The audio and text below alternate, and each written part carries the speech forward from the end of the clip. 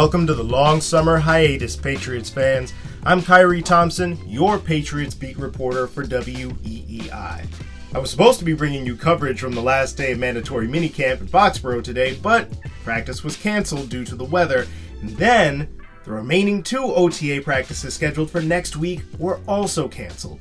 So, that's it. No more spring practices. The Patriots did have 2 pretty spirited practices on Tuesday and Wednesday. Energy level was high, it was physical, and there were big plays and good things on both sides of the football. That's probably a factor in saying, look, you know what, maybe Bill Belichick likes what he sees from his guys right now. Maybe we don't need to push practice in the weather, though, interestingly enough, it ended up being pretty nice on Thursday. Even so, right, canceling the next 2 OTAs, look, we're good here. Why don't you all just do work on your own? Get rested up.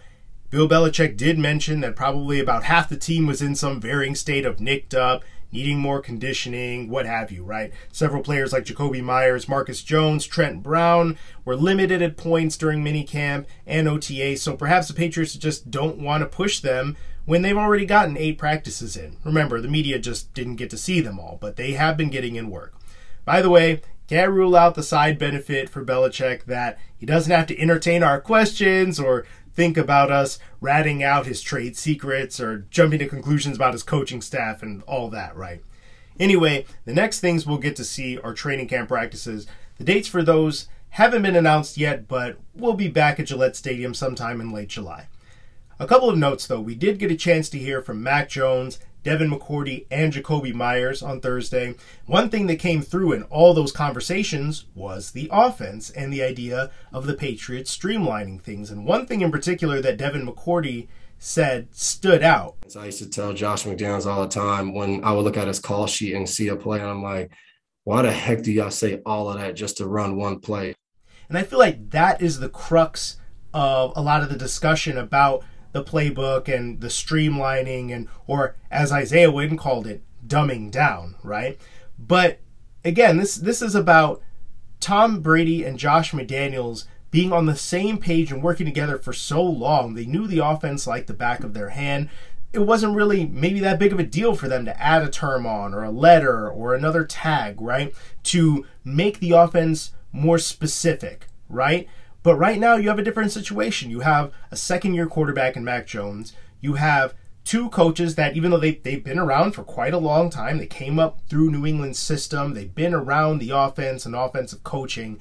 They have not coached offensive football in this way before, with Joe Judge working with the quarterbacks, or Matt Patricia ostensibly calling the plays and working as a full-time, head offensive line coach, right? He was an offensive assistant 17 years ago, right? But this is a much bigger role that he's taking on.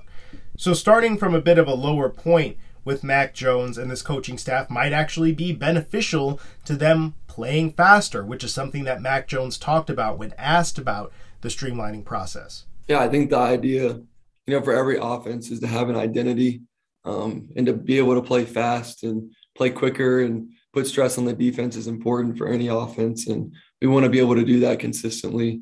At the end of the day, football is football, and, offensive football, there's only so much you can do. You can't recreate the wheel with every different system. I think, you either run it or you throw it. It's really that simple. And, that's pretty much all there is to it. On top of that, Jakobi Meyers also said, again, these are more minor changes than anything. That's something that we've heard repeated a bunch of different times by offensive players. So, again, maybe it'll have the desired effect and help some of these younger guys, especially like a Tyquan Thornton, catch on a little bit more quickly and make an impact sooner in their careers. Another big piece of news from today, Jakobi Meyers talking about his contract.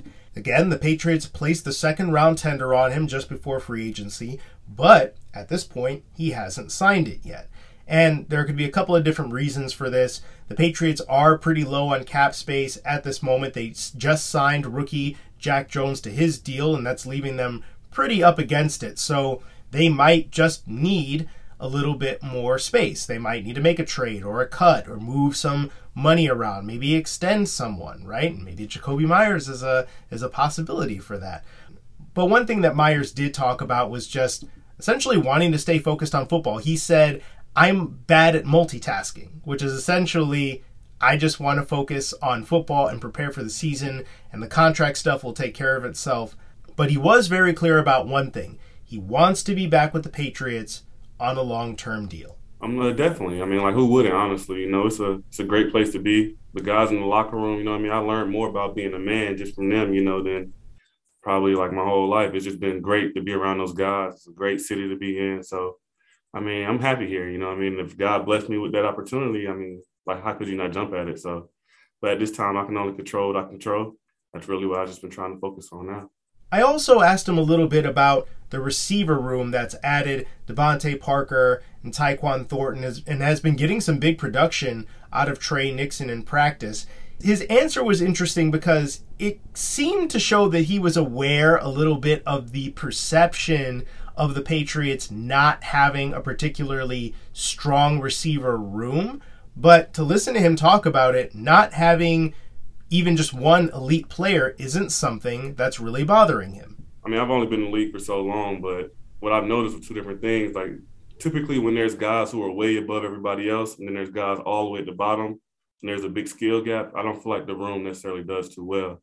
But when there's a bunch of guys who can be great, who can be good, and they all pushing each other to get better, it's just no area to really slack off. Because I know everybody who want this opportunity has the ability to step in and play at any moment. So it's some talented individuals in that receiver room, and just we all want jobs and we all got families to feed. So. For what it's worth, Myers looks like he has a point. The top line receivers and also Tyquan Thornton and Trey Nixon and Ty Montgomery, to sprinkle him in as well, they've all looked pretty solid. They've been open, they've been available, they've been making plays. So it's time to see if they can carry that over into training camp and beyond. Patriots won't have practice for a little while, but you will be hearing from me pretty often in the next couple of weeks. Follow me at KDThompson5 for updates. Shoot me your Patriots and non-Patriots related questions too.